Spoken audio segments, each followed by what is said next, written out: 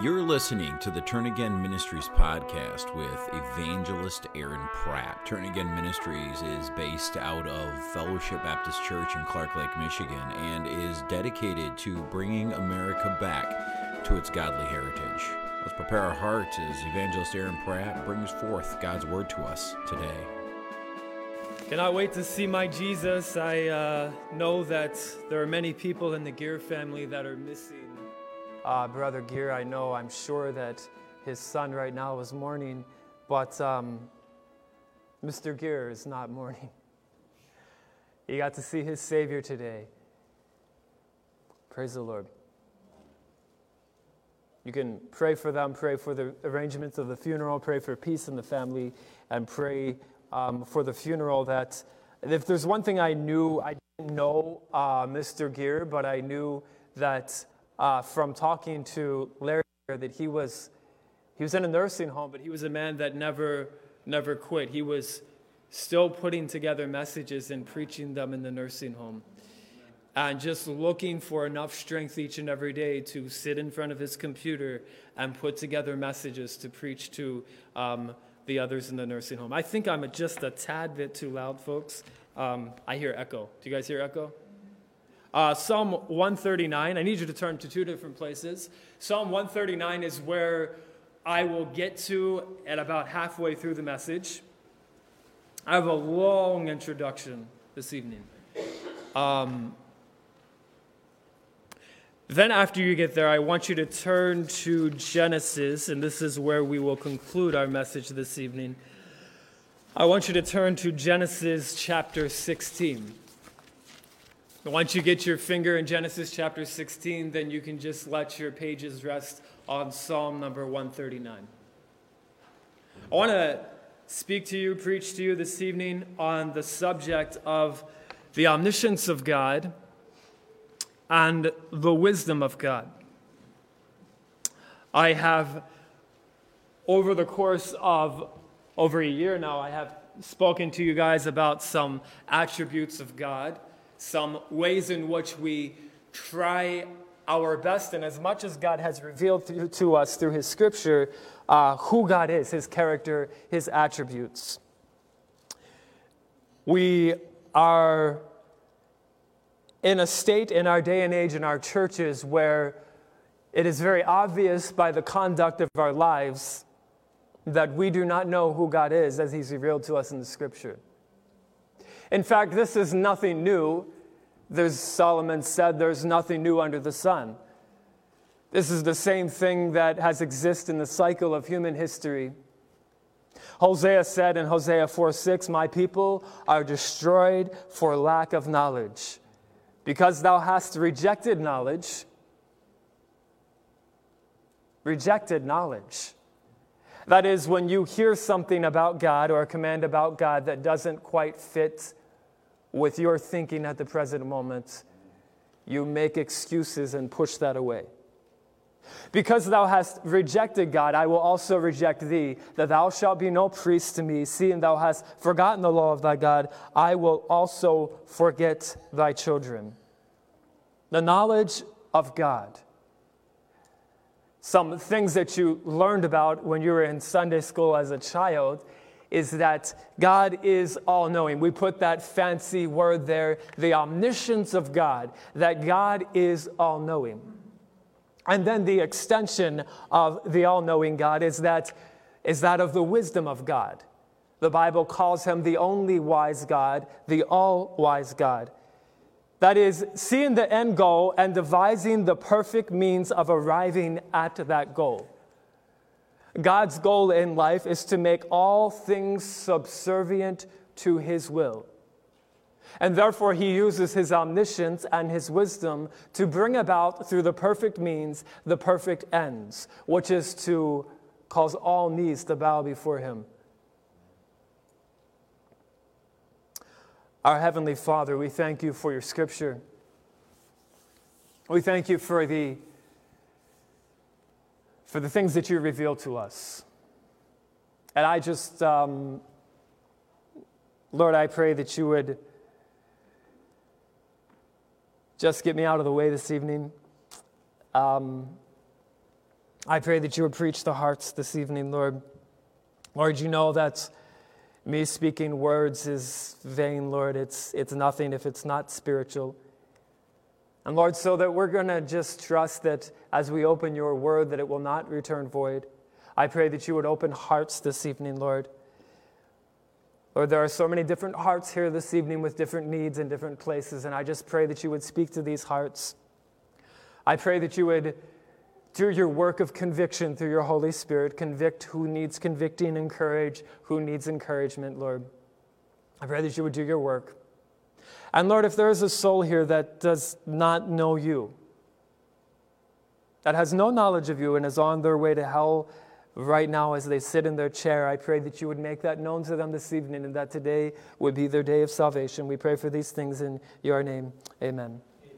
It is very evident as we take an examination of the state of many of our churches in this day and age, and many of the people even sitting in our fundamental Baptist churches, that there is a low view of God.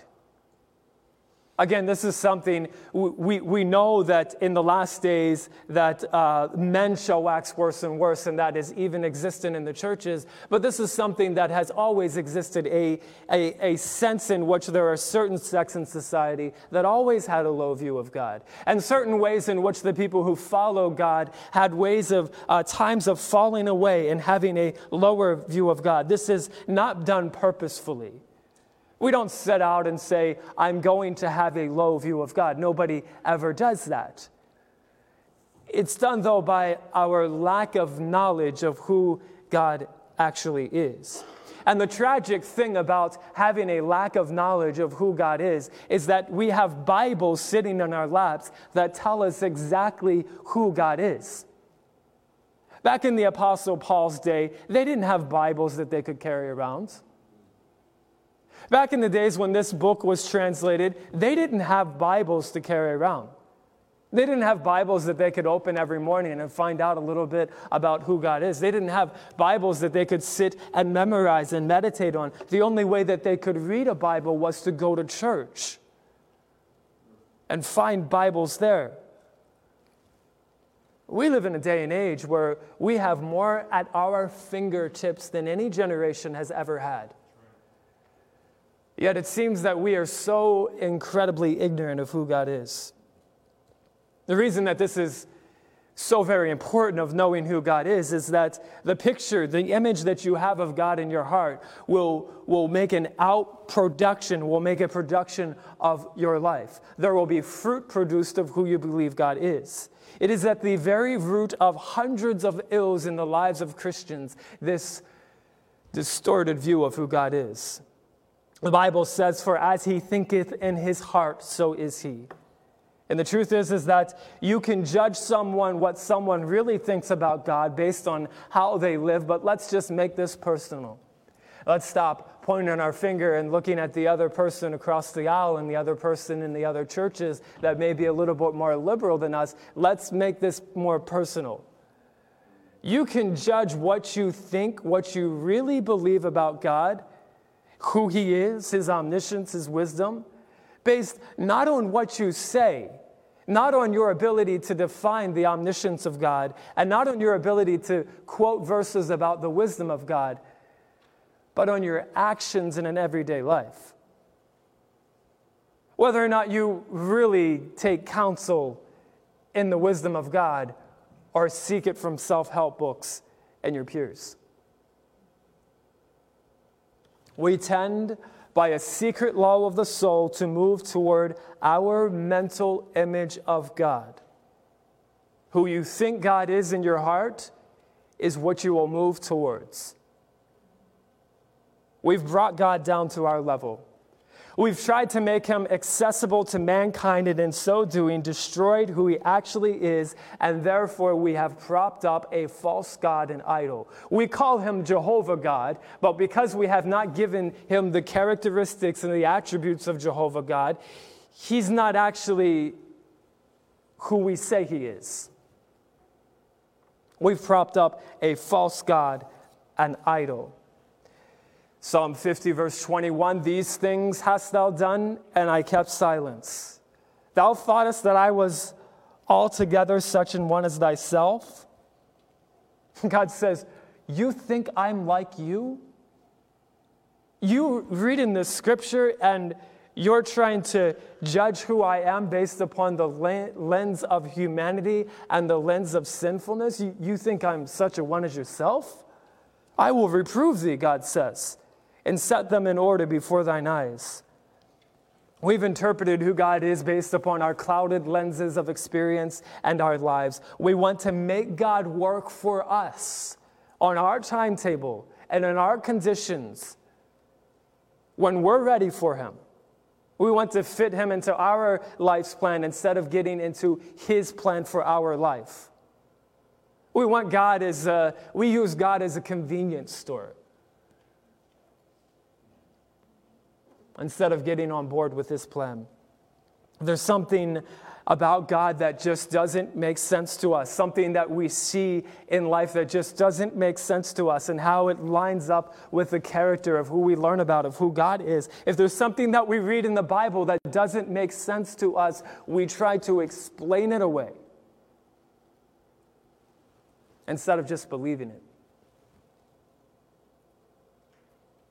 We ask questions like, how could a good and loving God allow bad things to happen to good people? It's a fair question.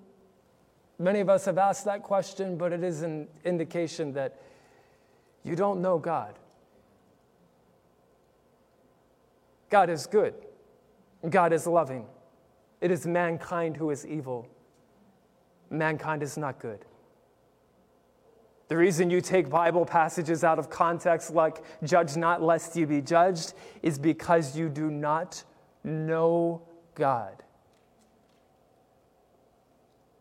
The reason when you hear the word holy and when you hear holiness preached from the pulpit, some of you think that keeping standards will make you holy. It's because you don't know who God is as a holy God. Some of you think that the reason you think that keeping standards, some of you think that those who keep standards and those who preach standards and those who preach that you ought to have standards in your life because God is a holy God, some of you think that that is a life of a Pharisee and a holier-than-thou attitude. And you, on the other end of the spectrum, also don't know God as a holy God.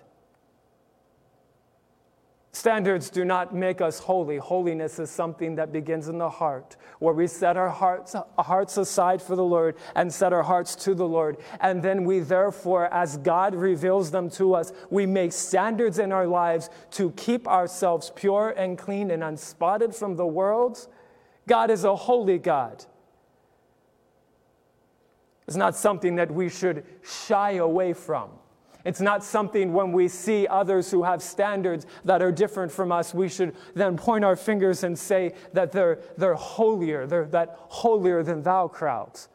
And it's not something if you're on the other end of the spectrum and you look at people who don't have the same standards as you look at them as being unclean and filthy. You don't know the holiness of God, if that is your perspective. If there's something about God that doesn't make sense to us, we try to then explain it away. We try to contradict it. Thus are born hundreds of evils.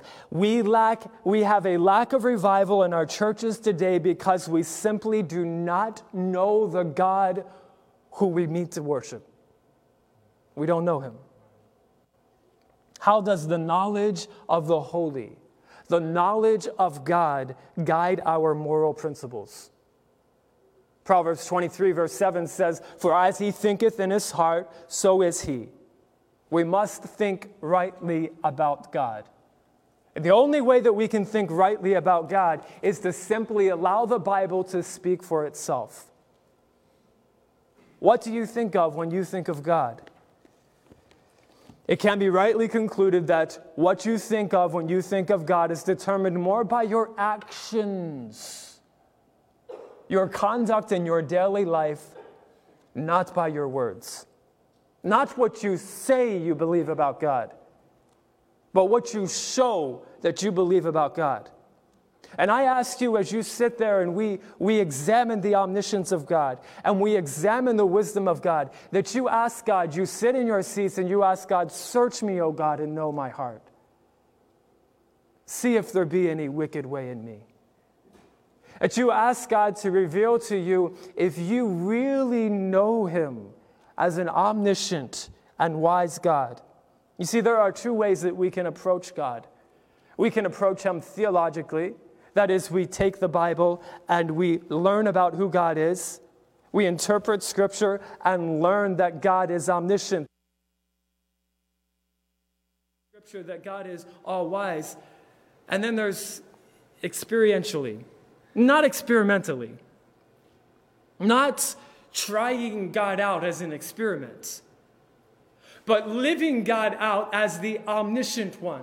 Living God out as the all-wise one. The more that you know about God, the more you can go into living God experientially. This is the purpose of God, to know him for ourselves. Until we know God theologically, we cannot know him properly experientially. If we have a distorted view of what this book says about God, then we will not know him properly in our daily lives. That I may know him and the power of his resurrection and the fellowship of his sufferings.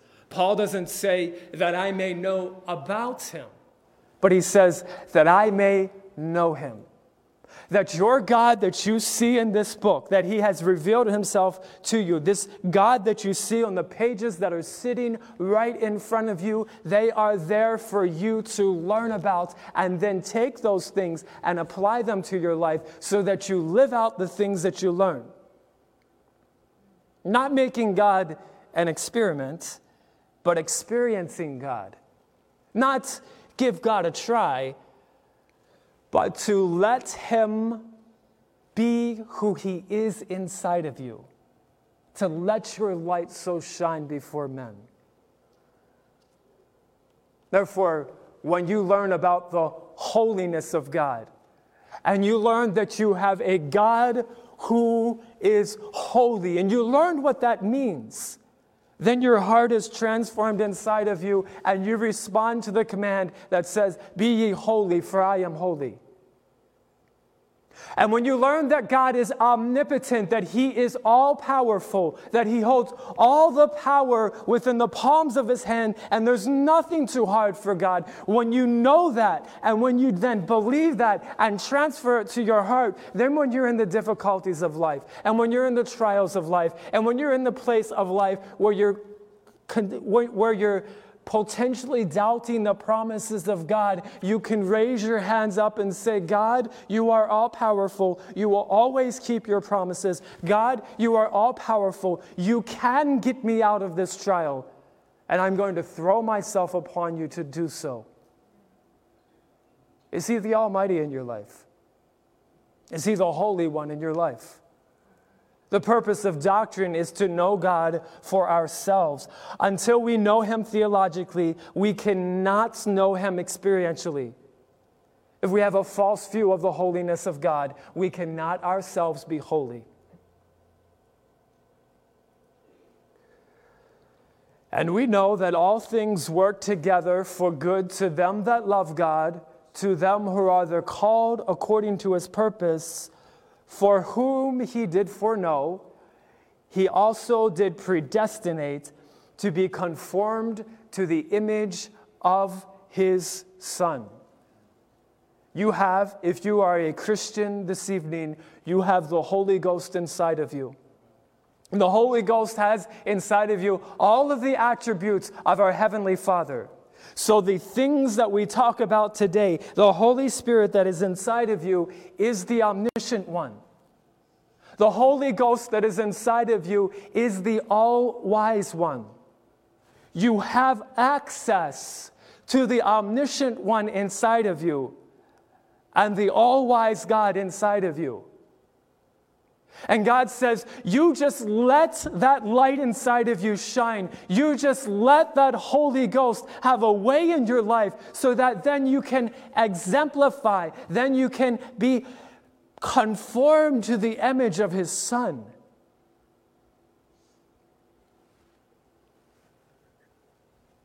How can we know a God, though, who is incomprehensible? God is incomprehensible. How can we know something that is unknowable? Realize that you and I, we're finite. We cannot comprehend the infinite, no matter how smart we are, no matter how much time we sit drinking over coffee and thinking about it. We could never get to the end of that which is infinite. And all of God's characteristics, all of God's attributes are infinite. How could you and I, finite, simple, sinful beings, know the incomprehensible one? You see, God is He's not like anything that you know. There's no image that you can make that would be any kind of similitude of God. The only image that exists that is any similitude of God is your soul, which was created in the image of God. And you can't see your soul. You can't smell your soul. You can't hear your soul. There's nothing that you can do to perceive your soul. You can't smell God. You can't see God. You can't hear God. There's nothing that you can do to know who God is in a physical way. He is not something that can be imagined, and not something that can be related to in anything in creation. He is incomprehensible. Therefore, only God can give the grace in your spirit. How do we know this incomprehensible God? It is a spiritual work. A spiritual work. Only God can give the grace in your spirit to know the deep things of God, like the omniscience of God and the wisdom of God, not your intellect. You see, when we talk about knowing God theologically, that is taking this book and figuring out who God is based upon what the Bible says. It is not a matter of me sitting down and proceeding in some kind of intellectual reasoning. Because as it is written, eye hath not seen, nor ear heard, neither hath entered into the heart of man the things which God hath prepared for them that love him. But God hath revealed them unto us by his Spirit. For the Spirit searches all things, yea, the deep things of God. For what man knoweth the things of a man, save the spirit of man which is in him? Even so the things of God knoweth no man, but the Spirit of God. When we talk about getting to know God, this is not an intellectual exercise. This is a spiritual exercise. It comes not by boldly standing on your feet and declaring that you think you're the smart person and you know something about God, but it's by lying humbly and prostrate before the all-wise and all-knowing God. You see, folks, there is a problem in our churches in this day and age where we have a head knowledge of God, an intellectual knowledge of God, a reasoning knowledge of God, but it's not hit our hearts, and it's evident that it's not hit our hearts based upon the way that we live and conduct our lives. We have proceeded to know God intellectually, not spiritually. You can say all day that you know what the word omniscience means, that God is all-knowing. But do you really know it in your spirits? Because if you know it in your spirits, it will produce fruit in your life.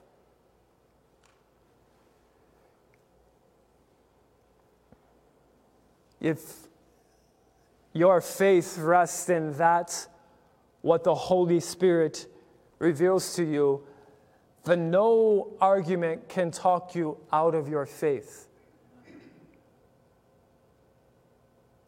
If your knowledge of who God is based upon reasoning and intellect, then somebody who is a better arguer than you and has a different set of facts than you will talk you out of your faith. Thus, we do not reason in order to believe. We reason because we have already believed. Do you believe God is omniscient? Do you believe God is all-wise?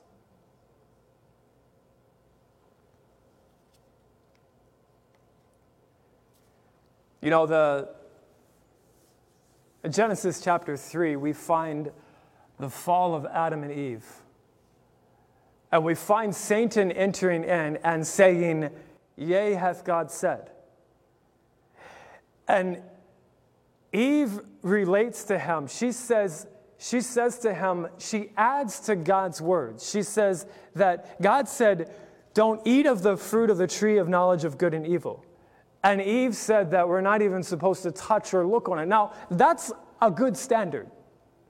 If God says don't eat it, you're probably safe if you never touch it and you never look at it. But the problem is that Eve took something that was a standard and equated it to God's word. The problem is that whenever Satan entered in to question Eve and where she stood with God theologically, she then entered, instead of just quoting God, she then entered in the battle of reasoning and intellect, and that is the devil's playground. You do that with any command of God. You do that with any attribute of God, and you will fall. The devil is smarter than you. He can outthink you. He can prove different facts to you, and he will win that argument, just like he did with Eve. You rest in faith. Yea, hath God said? No. God said, "Do not eat of the garden of the tree of the knowledge of good and evil in the garden." So when we get to the omniscience of God, we are reminded of a verse in Hebrews chapter 4 and verse 13 that says, "Neither is there any creature that is not manifest in his sight. But all things are naked and opened unto the eyes of him with whom we have to do."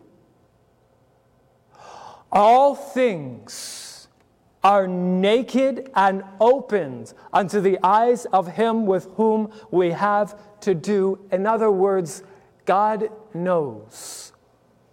God knows all things. He cannot learn anything. There's never a moment in God's life where he says, "Oh, I didn't know that." We approach God sometimes in this day and age, in this modern day and age, as if, and I see it on all different sides of the aisle, as if God's somehow surprised by things like social media. As if he's up there scratching his head and saying, "I wonder what wisdom I can apply here. I wish I would have written something down about that in Proverbs." No, God is all wise and he's all knowing. He cannot learn anything. No knowledge is new to God. There are no surprises. Through one effortless hand, God knows all things instantly, from eternity's past to eternity's future. Not a little at a time, but perfectly. He knows all things perfectly that could ever be known. Psalm 139, "O Lord, thou hast searched me and known me. Thou knowest my downsitting and mine uprising. Thou understandest my thought afar off." You know, he knows what you will think before you ever think it. "Thou compassest my path and my lying down, and are acquainted with all my ways." There are ways that you have in your life that you think you can hide from other people, but the one whose viewpoint actually matters, you will never hide from him. He already knows. "For there is not a word in my tongue, but lo, O Lord, thou knowest it altogether. Thou hast beset me behind and before, and laid thine hand upon me. Such knowledge is too wonderful for me. It is high, I cannot attain unto it. Whither shall I go from thy spirit? Or whither shall I flee from thy presence? If I ascend up into heaven, thou art there. If I make my bed in hell, behold, thou art there. If I take the wings of the morning and dwell in the uttermost parts of the sea, even there shall thy hand lead me, and thy right hand shall hold me." Verse 13, "For thou hast possessed my reins, thou hast covered me in my mother's womb." You knew me when I was in my mom's womb. "My substance," in verse 15, "was not hid from thee. When I was made in secret and curiously wrought in the lowest parts of the earth, thine eyes did see my substance, yet being unperfect, and in the book of all my members were written which in continuance were fashioned when as yet there was none of them.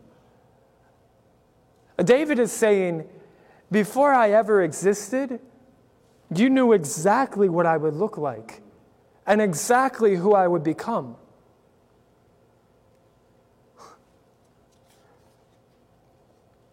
Google uses a mathematical formula to estimate that there have been over 130 million books published in all of modern history.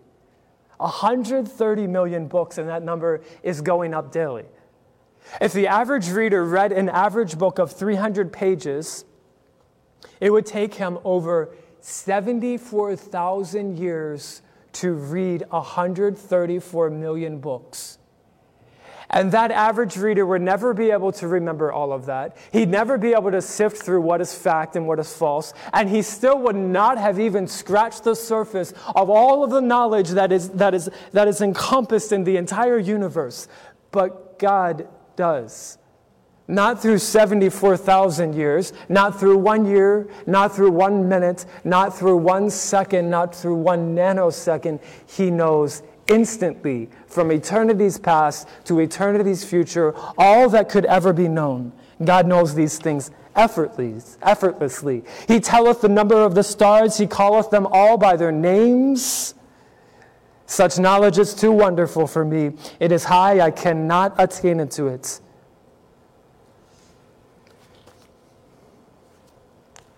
And when we see the wisdom of God, now unto the King eternal, immortal, invisible, the only wise God,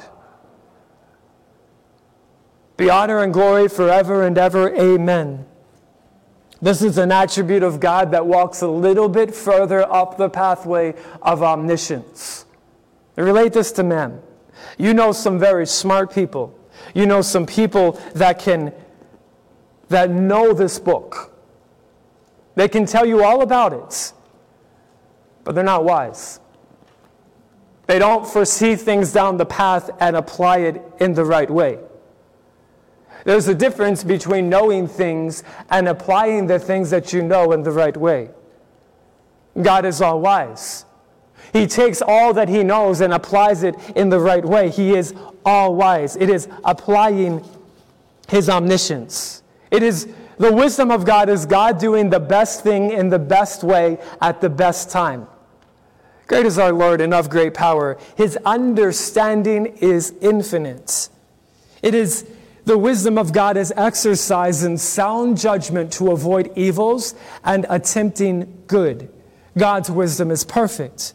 His ends and means are both perfect. The end is to make all things subservient and glorifying to himself. If God is infinite, then he is infinitely wise. Great is our Lord and of great power. His understanding is infinite.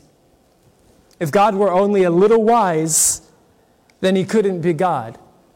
If he were just really, really wise, then he couldn't be wise. If he's just the wisest person, wisest thing that has ever existed, then that focuses on a point in time, and he's not then infinitely wise. It creates the possibility, if he's just the wisest one who's ever existed, it creates the possibility that there could possibly be one day somebody who is wiser than him. Now unto the King, eternal, immortal, invisible, the only wise God, be honor and glory forever and ever. Amen.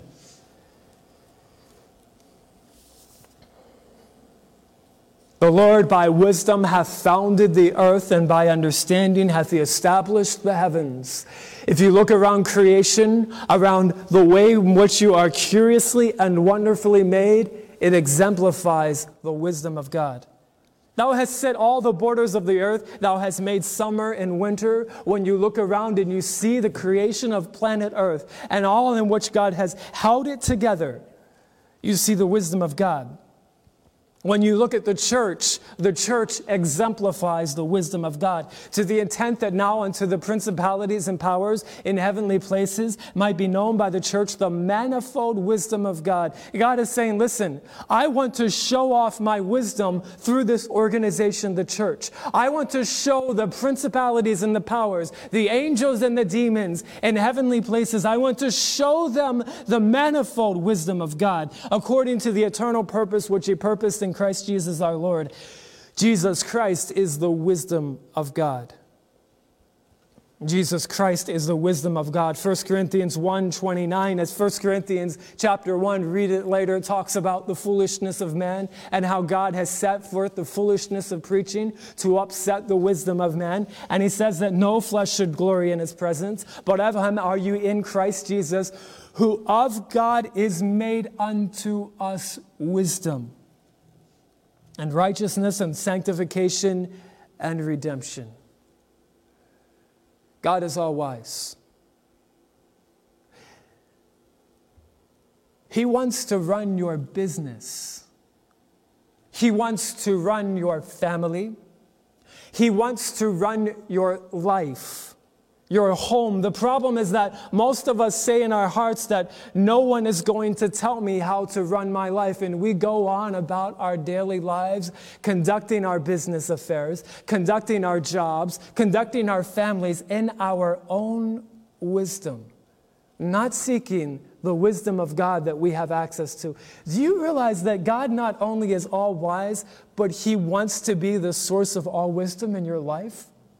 You have problems and you have questions in your life. You have issues in your family. You have issues in your job. You have issues in your business. You have issues in so many different ways in your spiritual life. And God is saying, listen, you're seeking the answers to these questions in all the wrong places. Seek me out. I am the all-wise God. Open this book and ask me, and I will show thee mighty things which thou knowest not. He wants you to ask him. He's not bothered by it. He wants you to ask him.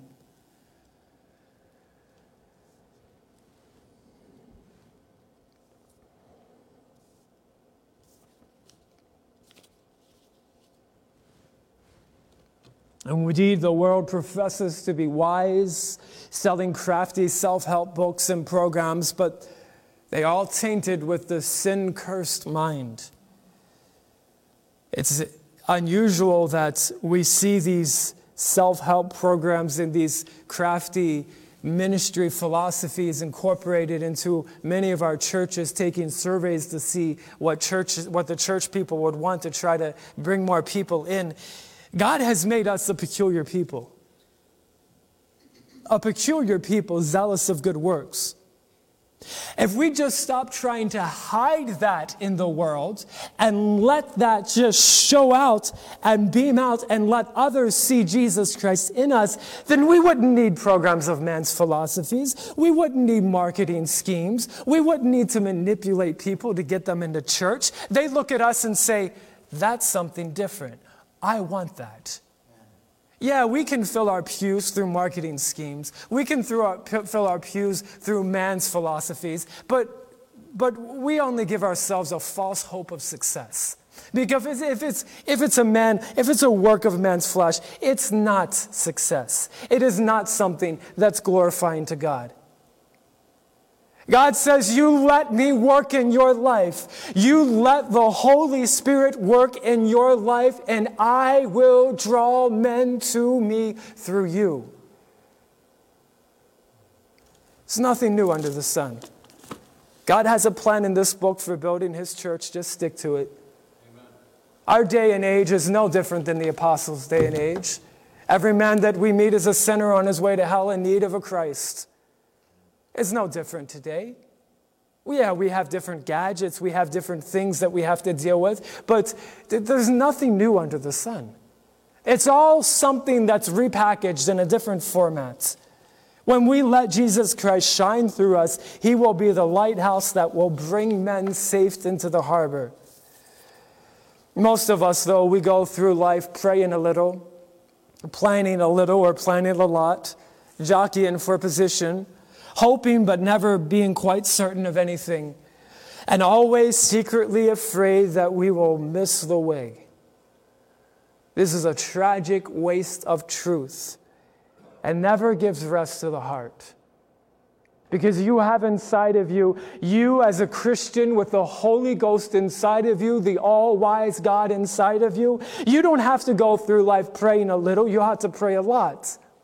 You don't have to go through life trying to plan and dot every T and cross every T and dot every I. You don't have to figure it all out. God already has it figured out. Just get on board with His plan.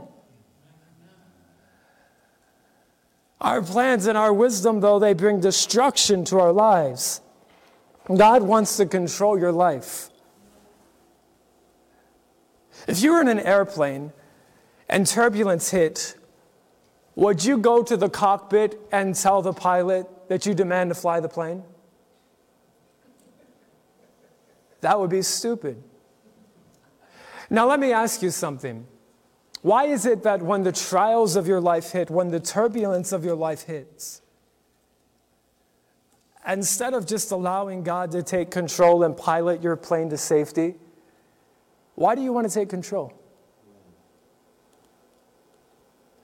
I submit to you that not allowing God to take control of your life is a whole lot more foolish than trying to fly and pilot a plane through turbulence.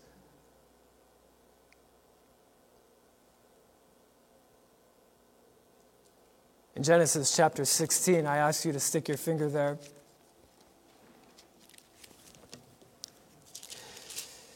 We see this story of Hagar after Sarah makes a mistake, not believing that God is omnipotent. She didn't. Not believing that God was all-wise, not believing that God would keep His promises, that she would bear a son. She gives Abram her handmaid. Her handmaid is Hagar. And Sarah said unto Abraham in verse 2, Behold, now the Lord hath restrained me from bearing. I pray thee, go in unto my maid. It may be that I may obtain children by her. God said, I'm going to give you children. And then she's trying to figure out her life and figure out a plan for it to fulfill God's promises. Folks, do you realize that God doesn't need your help to keep His promises? Don't use your own wisdom and mess up what God's trying to do in your life. You just be patient and wait.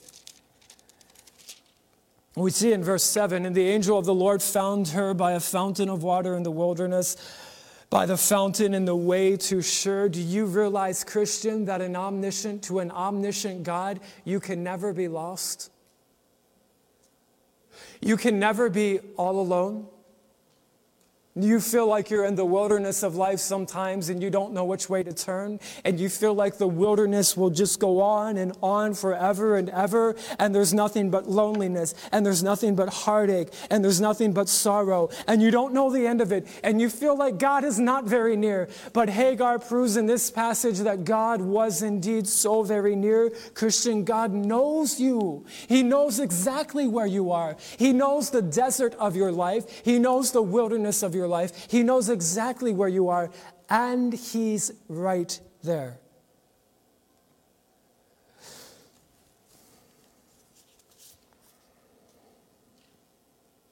He knows everything about you. He knows, as if we were to read this passage, Hagar is in distress. She's afraid of Sarah and she leaves. And she's all alone. And she has no idea what's going to happen with her life. She's in a wilderness, all alone with a child.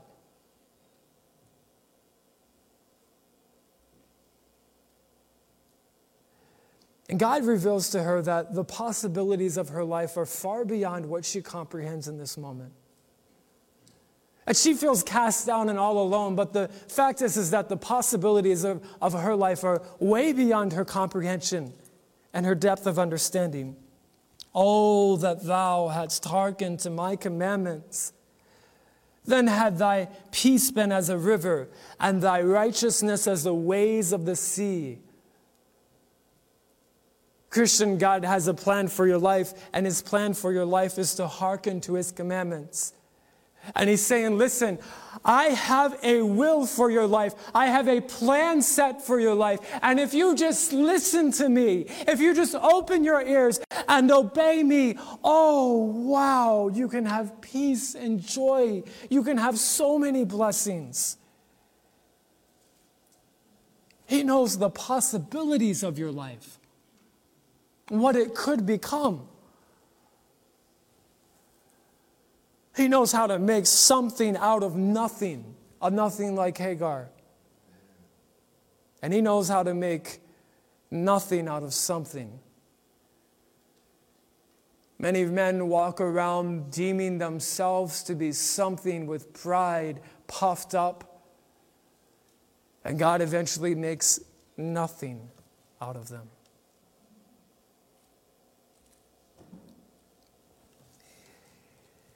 He knows he is the all-knowing God. Hagar ends this passage. She says, and she called the name of the Lord that spake unto her, Thou God seest me. Thou God seest me. Those 4 words, depending upon your standing in this moment before God, are either very comforting or very scary. Thou, God, seest me. When I'm in the way of the wilderness and I'm in distress and I don't know which way to turn to, I have a God that sees me. Thou, God, seest me. Yet he knows my secret sins. He knows all of my sins. The sins that I can hide in my heart from those that are closest to me, God knows them. Thou hast set our iniquities before thee, our secret sins in the light of thy countenance. Thou knowest my down sitting and mine uprising. Thou understandest my thoughts afar off. He knows your sins, Christian. Thou, God, seest me. He knows why you're not fully committed to him. Sitting in your seat right now, he knows in what ways you are resisting the calling of his Holy Ghost right now. You can't fool God. You can't reason away his conviction and he's convinced that you just don't know better. It's possible that someone here is not a Christian. You've never repented of your sin and asked Jesus Christ into your heart. You've never accepted Jesus Christ as the crucified one, the penalty, the price for your sins. You've never placed your faith and trust in Jesus Christ to save you from your sins and a pain of misery and torment of hell for all eternity. He knows. You may have made a false profession of faith. You may have told other people that you were saved. You may have even been baptized to make a public profession of it. You may have been in church for many years, but he knows whether or not you are true about that. And if you've never stepped into the glorious gospel, if you've never accepted Jesus Christ as your Savior, he knows exactly why. You can't fool him with your excuses. When you stand before the great white throne of judgment, you will have no excuse.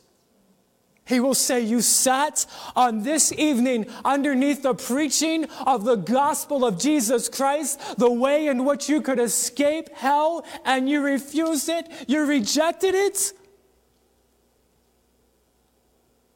Be cast away from me for all eternity. Enter into hell and damnation. It's the choice you made. Christian, you will stand before God in judgment too. Thou, God, seest me. He knows why you're not fully committed to him. And when you stand, you can make your excuses to your spouse. You can make your excuses to your pastor. You can make your excuses to those who know you best. You can make your excuses and lie to your own heart about the reasons why you can't serve God. But God knows better. He knows they're just excuses. And you're just lying to yourself and lying to other people.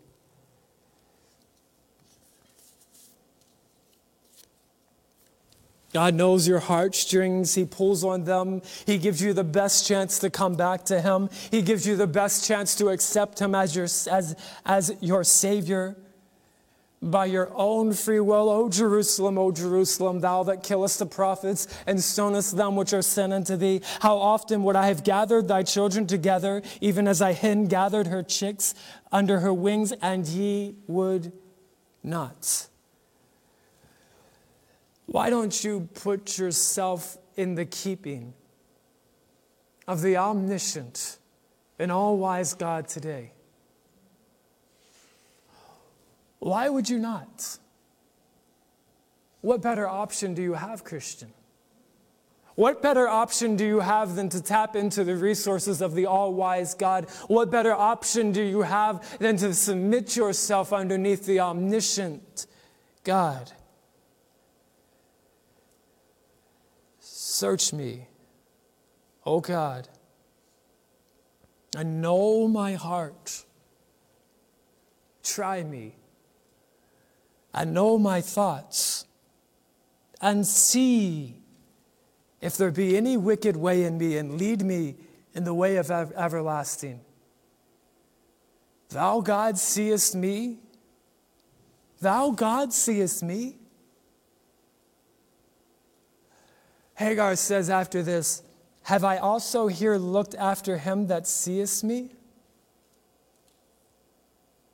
God sees you.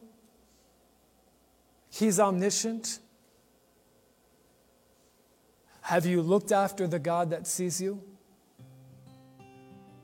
Have you paid attention to the God that sees you? And paid attention to the sin that He convicts you of? And paid attention to the ways in which He can deliver you out of your discomfort, out of your loneliness? Thou, God, seest me.